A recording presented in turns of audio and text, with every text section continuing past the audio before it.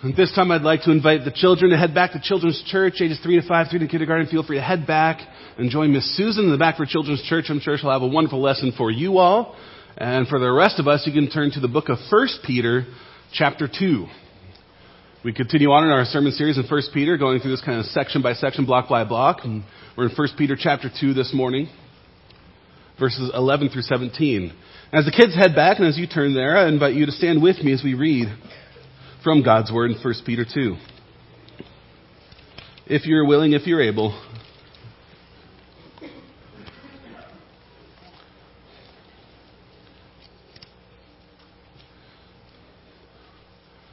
First Peter 2, starting in verse 11. I'm reading out of the ESV translation.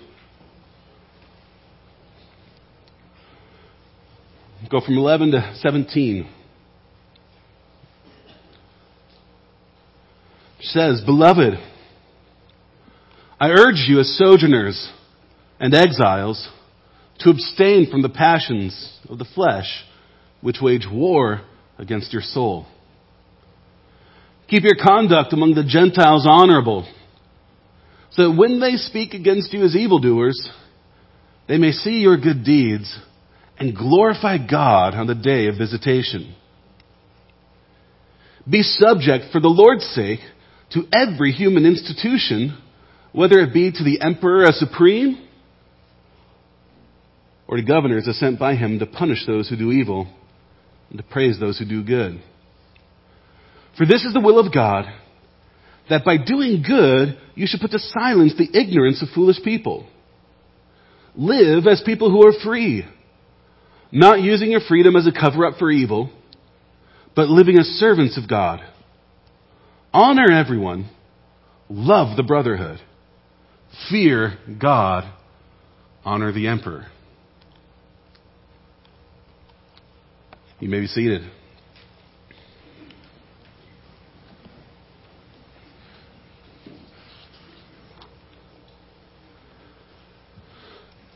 Father, we pray that you would teach us the truth of this passage, that you would apply it to our hearts and minds, that we wouldn't just hear it, but that we would know it, and that we wouldn't just know it, but it would move within us and animate us and cause us to live differently in a way that honors you, and not only honors you, but draws others in to honor you and praise you as well, because you are worthy of all praise and all honor as the Ancient of Days.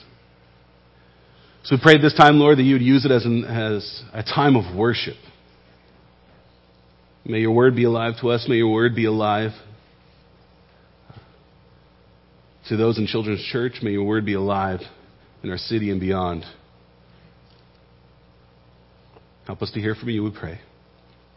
Amen.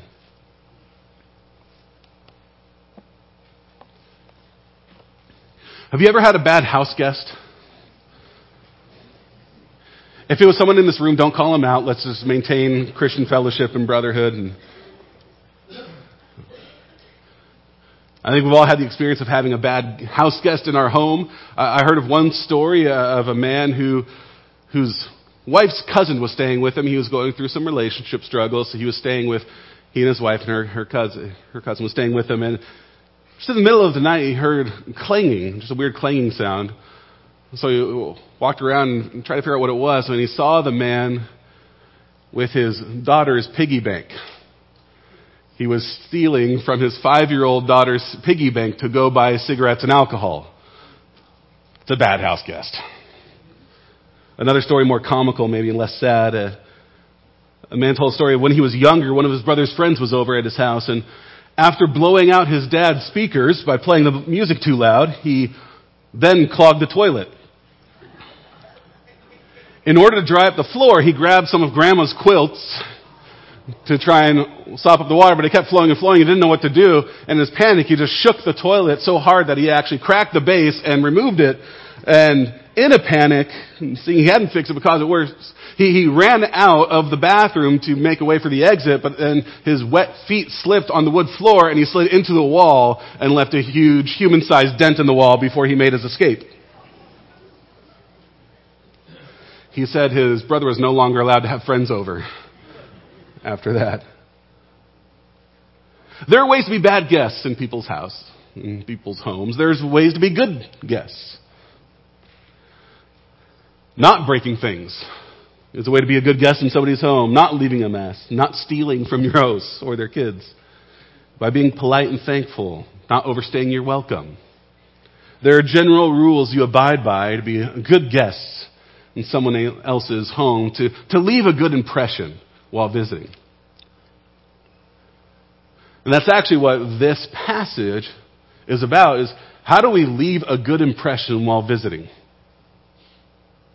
We are visitors in this place, or as Peter reminds his audience, you are sojourners and exiles. You're strangers in this land. This world as it is, fallen and broken as it is not your ultimate home. It will be reborn, made new, and there will be a new creation, a heaven that is your ultimate home. But while here, you are strangers, you're exiles, you're not at home. So how do we leave a good impression while visiting? I'll ask it this way. How do we live attractive lives in an ugly world? That's our main question this morning.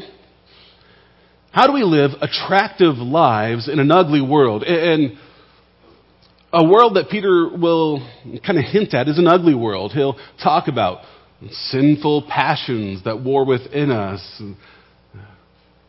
He lives in the context, Peter does, of evil emperors and governors. People who do evil and speak evil. Foolish people who reject God. That's all in the context Peter's writing. He says, within that background, the world isn't as ugly as it could be. There are many beautiful things, wonderful things about this world, but it's not as good as it could be either. It is an ugly world in many ways and places. So, given the stain that is in our world and within us, how do we live attractive lives? How do we live lives that are compelling, that cause other people to say there's something different there, and then ultimately to give glory to God because of it? How do we live beautifully? Up to this point in his letter, Peter's really been talking to the church about the church and about its relationship with God and who are you as God's people. And he's been kind of laying a theological foundation in the first couple of chapters. From here on out, Peter's going to get really practical as to how do we live in the world around us? How do we live with others? And how do we live in a compelling way? How do we live attractive lives in an ugly world? I think there are three keys that summarize what Peter says here. First, be free of evil. Second, be subject to authorities. And third, be slaves of God. Those are the three keys that Peter will lay out for how we live attractive lives in an ugly world. First, let's focus on the first one. Be free of evil. That's what Peter's talking about in verses 11 through 12. He's urging his listeners, the church scattered, sojourners and exiles, urging them to be free of evil. Verse 11. Beloved, I urge you as sojourners and exiles to abstain from the passions of the flesh which wage war against your soul. Keep your conduct among the Gentiles honorable, so that when they speak against you as evildoers, they may see your good deeds and glorify God on the day of visitation. Peter uses one of those words that we only see in the Bible but we don't use with each other, beloved. If somebody called me beloved, I'd say, that's weird. But it's okay when Scripture does it. It's a term of affection. He's saying, my brothers and sisters whom I love. As the people I love, here's what I want you to do. And he not only calls them beloved, he reminds them, you are sojourners and exiles. Strangers in this world passing through. And as strangers and visitors, does it matter how you live here? Can you just leave a mess and move on because this isn't your home anyways? Or does it really matter how we live while sojourners and exiles? Peter's going to say, it matters. He says, I urge you. It's important. You need to hear this. And Peter urges us, abstain from the passions of the flesh. What does Peter mean when he uses that word flesh? I think some of you kids went over this in Sunday school not too recently. What does flesh mean? Well, when used in Scripture by Peter and Paul, often it's not just talking about flesh, our body, but flesh is that part of us that is fallen, that is sinful and stained, that will pass away. And flesh is kind of used metaphorically as opposite of the Spirit and the life in Christ. Flesh is that sinful, fallen part of us. And Peter says, abstain from the desires, the passions of your fallen self. Abstain from sinful desires. Now, I want to be clear here. Peter is not saying abstain from all desires. Not all desires are sinful. We as Christians are not Buddhists. What do I mean by that? In Buddhism, the path to nirvana is to rid yourself of all cravings, all earthly cravings, to rid yourself of all want. And once you've rid yourself of all want and all cravings, then you'll be at peace. That's a false religion. In Buddhism, any desire for pleasure, any desire for material goods, any desire for immortality or anything of that sort, that just gets in the way of peace and inner peace. But we're not Buddhists. We're Christians. And we are made in the image of God in a world that God has created. And because of that, as image bearers, we have good, God-given, wonderful desires. God gave us a mandate to fill this world with His image bearers and with His image and with His goodness.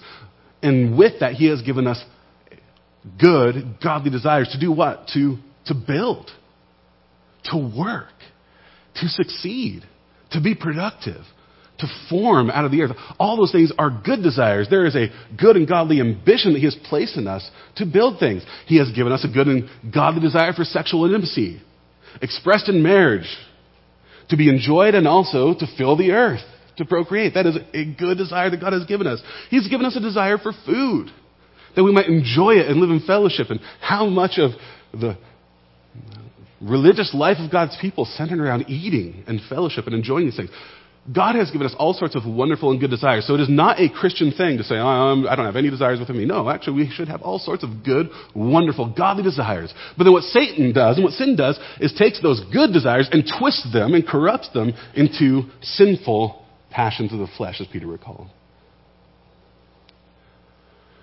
So a desire to be productive and to build out of God's creation becomes greed and envy.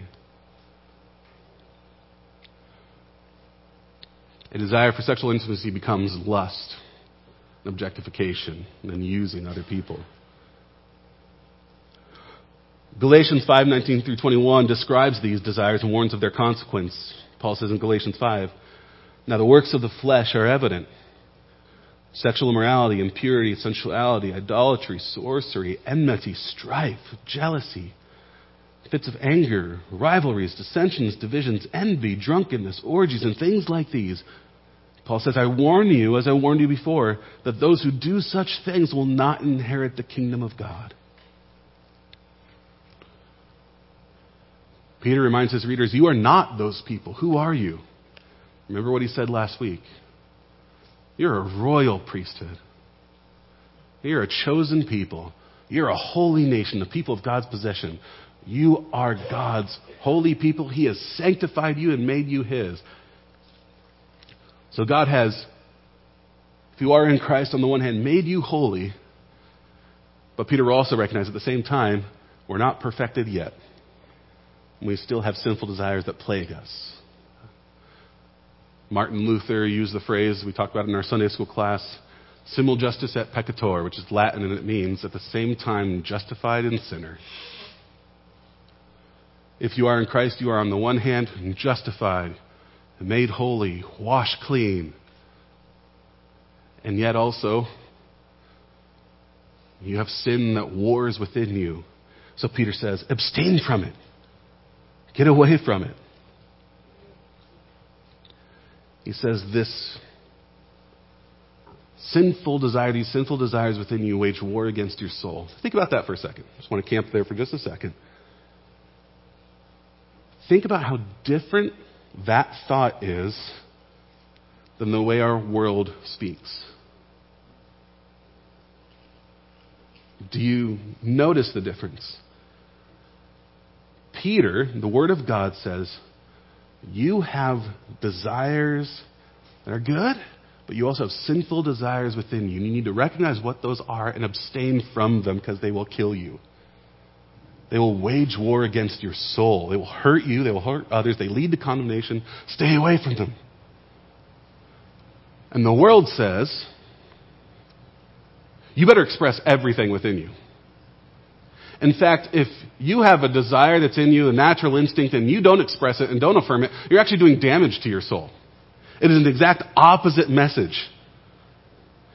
For the world, the key to mental health is to not deny yourself. Peter says the key to spiritual and eternal health, abstain from sinful passions. Those are two very different, very opposite, conflicting messages. You're going to have to make a choice which you believe. Peter says we are to abstain from sinful passions. On the contrary, we're to keep our conduct honorable. And that word for honorable there in your Bibles could also be translated, another way this word is translated is beautiful or attractive or handsome. Keep your conduct attractive. Why? So that others might see your attractive conduct and glorify God on the day of visitation. That sounds like Jesus, what Peter is saying here. Jesus says something very similar in Matthew 5:16. He says, let your light shine before others so that they may see your good works and give glory to your Father who is in heaven. And Peter's teaching the same thing that Jesus taught.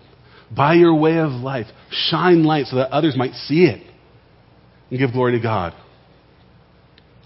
Peter says people are going to speak evil about you. Look at your Bibles. Does Peter say if people speak evil or when?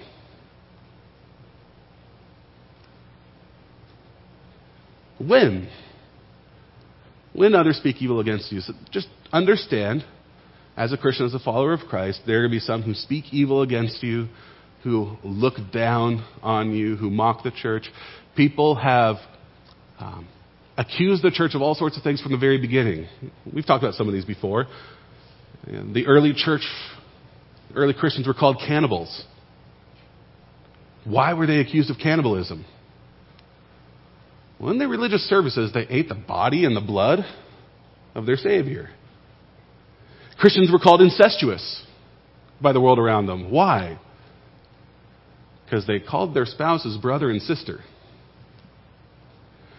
Christians were called blasphemers because they called Jesus God. Christians were called atheists because they didn't worship all the gods of Greece and Rome. Christians were considered threats to society and haters of the human race because they refused to join in the worship of the emperor and local deities. Christians didn't always have a good reputation. We don't always have a good reputation. We're bigots, hateful, because we don't affirm everyone's sinful passions or our own sinful passions. So there will be, and Peter's telling us, there will be times when you are hated because you follow Christ. What he's saying is, given that, don't give more ammo. Given that reality, keep your conduct honorable. And the church hasn't always done a good job of that. We don't always do a good job of that. We don't always do a great job of representing Christ. And there are times there are abuse scandals and things that go on in the church. Christians who, in the name of Christ, say hateful and do hateful things. We don't always do a good job of that. And Peter's saying, abstain from all of that sinful passion so that you might represent the church and Christ beautifully. And by your beautiful way of conduct, some might actually believe. That on the day of judgment, on the day of visitation, God will come and there will be some who glorify Him, who worship and praise Him precisely because they saw there was something different about the body of Christ. Because when the body of Christ is wrapped up in sin and when we live sinful lives, what we're telling to the world is it doesn't actually matter what we believe, we do the same thing you do. And sinful and debauched lives communicate to the world that we don't actually believe what we say, and neither should they. Peter says, don't live like that. Don't live sinful lives. The world should see there's something really different about this group of people, and it should be attractive, and some will come and glorify God because of it. So the first most important, or maybe not most important, but the first key is to be free of evil. How can we live attractive lives?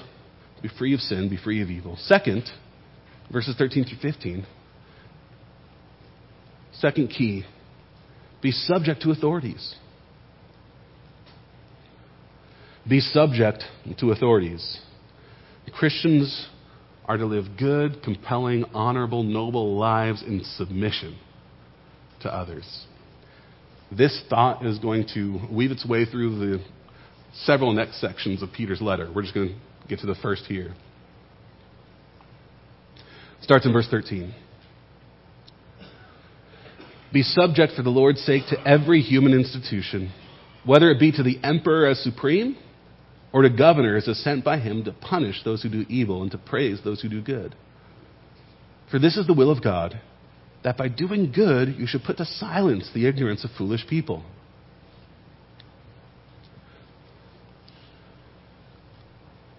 So be subject, Peter says, and that thought is going to carry its way through the next number of verses, as I said. What does it mean to be subject? What does Peter mean by that? To be subject to others is more than to show honor or to respect. When Peter says be subject, what he really means is obey. Submit. Submit yourselves to others. That's what Peter means by be subject. Commentator Dan Doriani says, to be subject is to arrange one's life under the authority or guidance of another. To be subject is to come underneath and say, I will live by your authority and your guidance, and I will be obedient. And what Peter is saying, that the first instinct, the default position of every Christian, he's talking to all Christians, our instinct position, default setting should be, if there's an authority, that we want to be obedient to that authority. That is our disposition as Christians. That, again, is countercultural teaching. And we in the church, we're more comfortable with this idea of being subject and being in submission because we talk about it a lot, because it comes up in Scripture a lot. But what's going to happen when we walk outside these four walls and we go into our places of occupation and our families? We're going to have to put this into practice. And what does that mean? As you go into your work life, this could be a difficult thing to be subject to. After all, it's a cruel world. And what is going to be your fear? Boy, if I show any weakness here, I'm going to get walked on. In the professional world, if I show my belly at all, it'll be all over. I have to show strength. I have to show power. I have to show that I'm in control. If I submit myself to another, they could take advantage of me. I'm putting myself at risk. Right? These are scary thoughts. I'm putting myself in harm's way. Aaron, are you actually telling me to go out and submit to others and say, no, I'm not telling you, Peter is.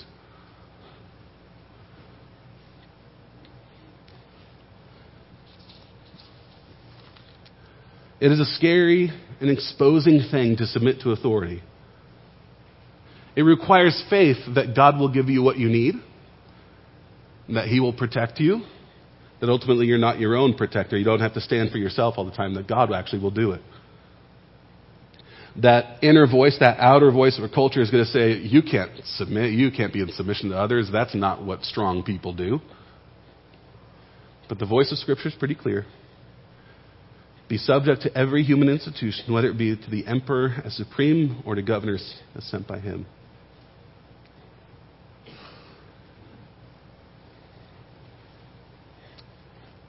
Submit to, specifically, Peter says, your government.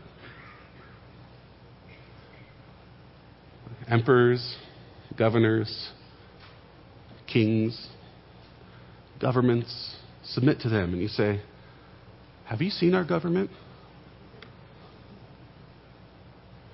We have a fallen and sinful government. Whether you are a Biden person, a Trump person, a Democrat, Republican, Libertarian, whatever it may be, you might look out and say, I don't like the state of our governing leaders and authorities. I don't think I should submit to them. I don't think I can. And Peter doesn't know what he's talking about. Then I would ask you a history question. And my history question would be, when did Peter write this letter? And you'd Google that on your phone, which is what I did. And you find, it's 62 to 64 AD, somewhere in there. And then you might ask a follow-up question. Who was the emperor when Peter wrote this letter? And then you'd find, it's a guy named Nero. Was he a saint? Nero was known for his cruelty and his debauchery, for, I'll just call it, having inappropriate relationships with family members and then killing them. It's kind of one of the things that Nero did. Right? Known for being a debauched and sinful person. And not super friendly to Christians. Christian persecution really kicked off under Nero. In fact, there was a great fire in Rome. I think it probably happened after Peter wrote this letter. There was a great fire in Rome that decimated everything. And Nero blamed the Christians for it. It was the Christians' fault. Remember, they were hated by society. They didn't worship the gods like we do. It was them. They did it. There's a rumor, and I don't know if this is true. The history is kind of mixed on this, but there's a thought that Nero had Christians on poles burned in his garden, and those were called Nero's torches that lit up his palace. Christians being burned alive. Peter knows what it looks like and what it's like to live under evil rulers. He says, submit to governors. Who was it that killed Jesus? Some guy named Pontius Pilate. How would Peter himself die? Along with Paul and most of the other apostles. Martyred. Rumor has it Peter was crucified upside down under this leadership. And Peter says, be subject. What in the world are you talking about, Peter? Why would be subject? Well, because those rulers, even the worst of them, are put there by God as his agents to keep peace and order, to reward those who do good, to punish those who do evil. And even in the worst empires, that happens. Those who disrupt things have justice brought up on them. Those who do well are rewarded for good, generally speaking. Not perfectly in all ways. Peter knows this. But generally speaking, if they're going to function in this world, you have to have some level of submission. So this is true. What organizations are you part of? Kids, what sports do you play? Are you part of a soccer team? Do you go to school? How would your baseball or soccer team go if all the players decided, we're not going to listen to coach, we're all going to do our own thing? Now, young soccer can be like that anyways, But if all the players on the team say, we're just not going to do what coach does, we're going to do our own thing, it would be chaos, it wouldn't work. If every kid in the class said, we're not going to listen to teacher, we're all going to do our own thing, it would be chaos, it wouldn't work. If all the people in your volunteer organization said, we're not going to listen to any leadership, we're not going to submit to anybody, we're going to do our own thing because we're gods, it would not work. If every person in the military branch, whoever's serving, said, we're not going to listen to our colonel, we're not going to listen to our sergeant, we're just going to do our own thing as soldiers, it would not work. Any organization, any group of people, if the people all say, we're going to submit to nobody, we're not going to be subject to anyone, we're all going to be our own leaders, it would all fall apart. So God says this order is brought about by Him, by God's design for humanity, that there would be some in leadership who would lead others and some others who would follow and be submissive. And that's part of how you live a beautiful life. It's not revolting all the time, but being in submission, even at times submission to death. So does this mean then, here's the next question, that in every instance we obey no matter what and never disobey those who are in leadership? Is that what this is saying? Some of you shaking your heads, no. And Peter would agree. Peter himself spoke to this in Acts 5, 27-29, or 27 through 29. The apostles were told by governing authorities not to preach the gospel. And Peter himself, who writes, be subject to all authority. We'll just listen to what he says in Acts 5. Verse 27 through 29. When they had brought them, they set them before the council. And the high priest questioned them, saying, we strictly charged you not to teach in this name, yet here you have filled Jerusalem with your teaching, and you intend to bring this man's blood upon us. But Peter and the apostles answered, we must obey God rather than men. So Peter himself says, there's a time where you disobey authorities. When it comes into conflict with what God has demanded and called. God has demanded that they preach the gospel, so they're going to obey God rather than men. Something you won't see in your English, I think most of your English Bibles will say, be subject to every human institution in that verse.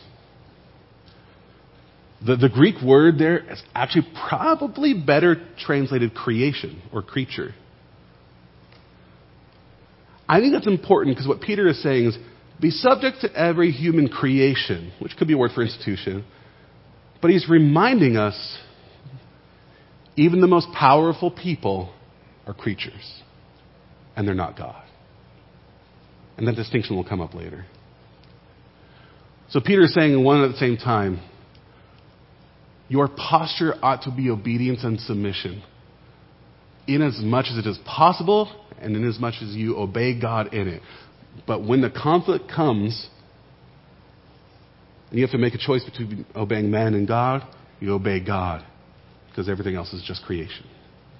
Does that make sense? So then how did he live this out?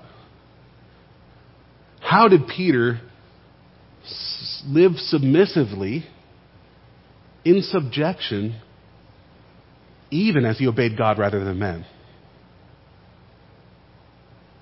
He submitted unto death. I will keep preaching the gospel, even if I'm rebelling against authorities. What I will not do, what the early church did not do, is take up arms and revolt and try and take down the government. Do you see the distinction? They didn't try and rise up and take power, but it was their humble submission to death that exemplified and showed who they followed, who it is that they worship. This is our challenge and your challenge as Christians in this day. You will face, and I will face, the temptation to be obnoxious, to revolt, to say, I follow God, and use that as an excuse to be defiant in every way. And what Peter is calling all of us to do is first, may our first instinct be submission wherever possible. Even submission unto death. Because nobody is forced or coerced or cajoled into the kingdom of God. Not by humans. Not that I know of. We cannot institute a Christian nation that will cause everyone to become Christians. That doesn't work. It's never worked. We might hope and act in such a way that we might influence the world around us, that the world around us might live more Christianly. But we cannot force or coerce people into the kingdom. What Peter says is the best and most effective way to win the world, to silence foolish people who don't want anything to do with God, is to submit as far as possible and obey God. This doesn't mean we don't stand for our convictions. Peter stands for his convictions. But it does mean we live with humility and goodness and love that causes others to see the beauty of following Jesus Christ. After all, what did Jesus do? We'll get back to that. How do we live attractive lives in an ugly world? First, be free of sin, be free of evil. Second, be subject to authorities. Third, Be slaves of God. While we might subject ourselves to authorities, we are slaves of God. Look at verse 16. Live as people who are free, not using your freedom as a cover-up for evil, but living as servants of God. Or that word can be translated slaves of God. Honor everyone. Love the brotherhood. Fear God. Honor the emperor. Peter calls us here to live as free people in verse 16. And look at that, verse 16. The word there is live. Most translations, again, it's one of those weird translation things. That word live is not actually there. There's no verb there in the Greek sentence. It just says as free people. So it's continuing the thought of what came before. And I'm going to argue that live is a good word to put there. Maybe a better word would be subject as free people, because that continues the thought that Peter already had. Because there's no verb there. There's no command. It just says as free people, so-and-so. And go on. So our English translations, they put live. I think a better way might be to say be subject as free people, as people who are free. So what Peter wants us to do with our freedom is to be subject. And to note that we do have freedom. What freedom is he talking about? What is the freedom that we have? We have been freed as Christians. What have we been freed from? From sin, from death, the devil. This is what we were freed from. Martin Luther called what we were born into the bondage of the will. That we were born in slavery. We were born in bondage. We were born not able to live righteously. We were born slaves to sin. That is how we were born. That's how we naturally come into this world in slavery to sin, born under Adam. We are in the bondage of the will. We can't help but sin. But then what has Christ done? What did Christ conquer? In his death, in his burial, his resurrection, and ascension, Christ conquered sin, took sin upon the cross, put it to death, and then rose again, having won the victory over sin, that all those who are in him have conquered sin as well. He has freed us from the bondage of sin. And this is not just Martin Luther saying that, it's Romans 6. Listen to what Paul says in Romans 6, 20 and 22. For when you were slaves of sin, you were free in regard to righteousness. Paul says in Romans 6:20, you were slaves of sin and free in regards to righteousness, meaning you couldn't help but sin, and you were totally free of anything good and righteous in you. But now you have been set free from sin and have become what? Slaves of God. So you have transferred your slavery.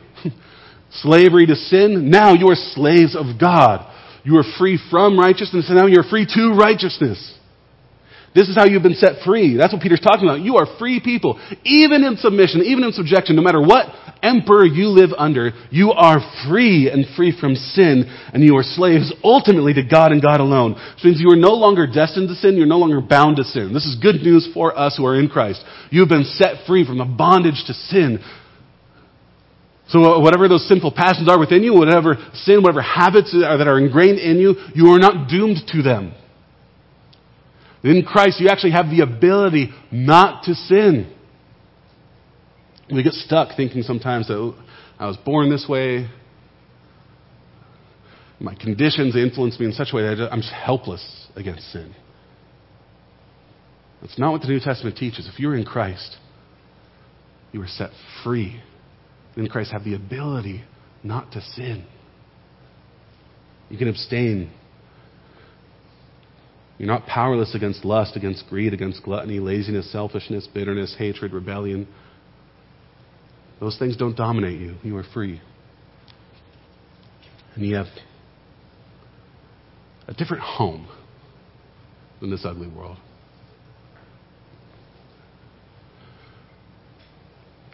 How many of you have noticed that people from different places live differently or have different traits or characteristics? This is where you get to mock other people from around the country. That's what I'm saying. So, people from New York, they have some New York traits, or people from godless Pacific Northwest, like I am. They have different traits and different characteristics. All right? People from the South have different characteristics. My dad's from New Jersey, my mom's from Louisville, Kentucky. They have different traits that they carry with them. people from different places, you have different tendencies, different cultural things, right? And you act often like where you come from and where your home is. So sometimes you can tell, that person's from there. You can see it, right? We, as people who have heaven as our home, ought to have the characteristics of our home. We belong to a different place. We belong to a different God. And as his slaves, we just kind of live differently. That's really what Peter's getting at.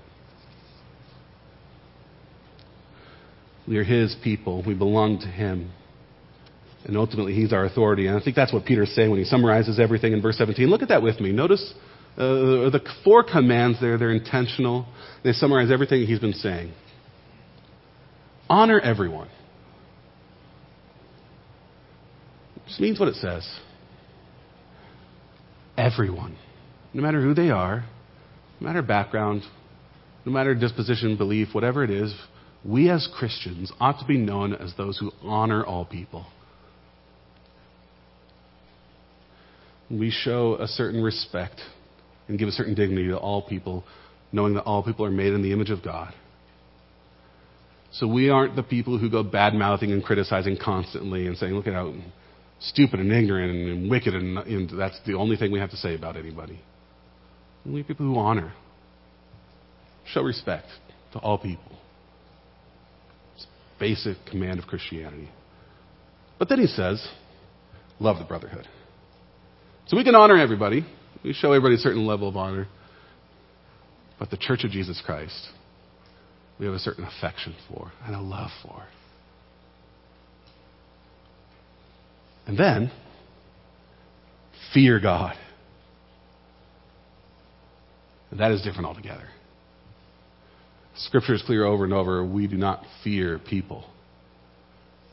No matter how powerful they are, we are to fear no person. Because no person has the power that God has. What does Jesus say in Matthew 10:28? Do not fear those who kill the body, but cannot kill the soul. Rather, fear him who can destroy both soul and body in hell. What Peter is saying is here, there's a different level of submission, of obedience, of fear that we have for God that doesn't belong to anybody else.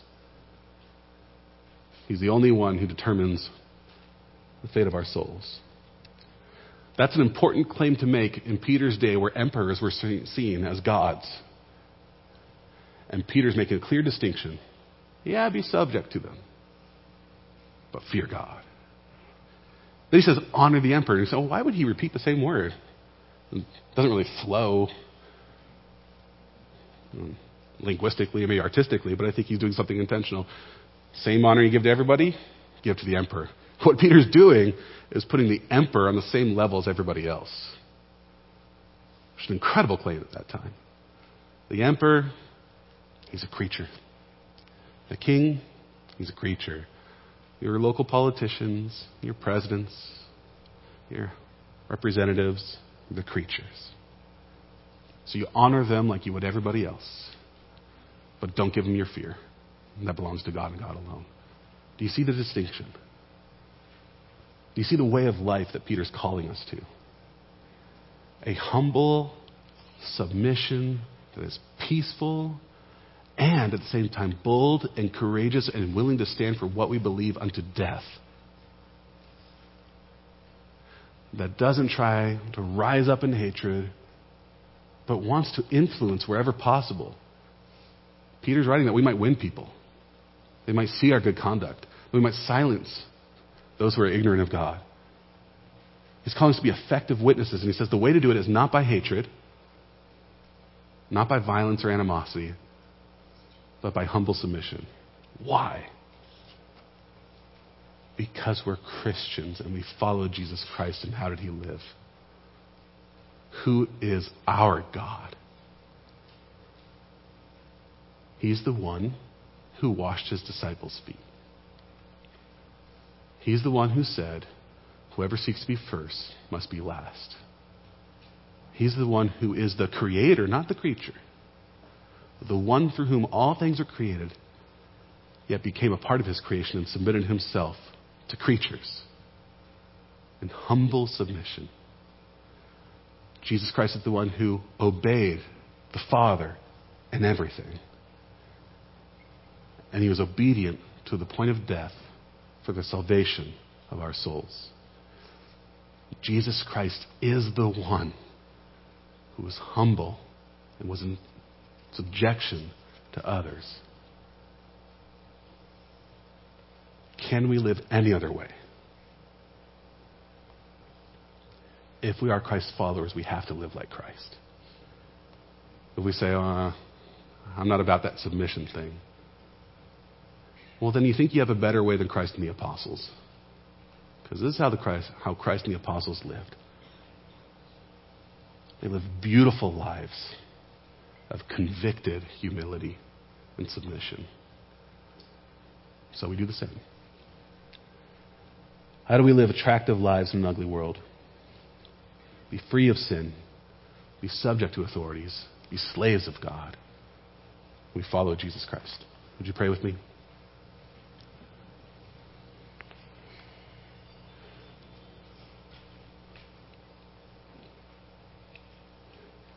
Well, Father, what you call us to is actually in many ways very simple in concept. To be obedient wherever possible, and then where not possible, just to follow God and obey Him and to fear you above all else. But in practice, we must admit this is very, very difficult, not just because our own sinful, proud hearts are opposed to it, but because the world's a messy place. So we pray that you would give us wisdom and help us to carry this out, to know what it means to live lives of submission to authority and fear of God. We can only do this in Christ, so we pray that you would keep us united to Christ. He is our intercessor, as our mediator, as our God and King, as our example and our Savior. Keep us united to Him, then to the extent that we were in Christ, Lord, we will carry this out. And, most of all, you will be glorified by us, through us, and in others. Lord, this is how we will be an effective witness in this world, so help us to do just that. We praise your name, we glorify you, we ask for your help, knowing that you are good above all else, and we fear and honor you. Amen.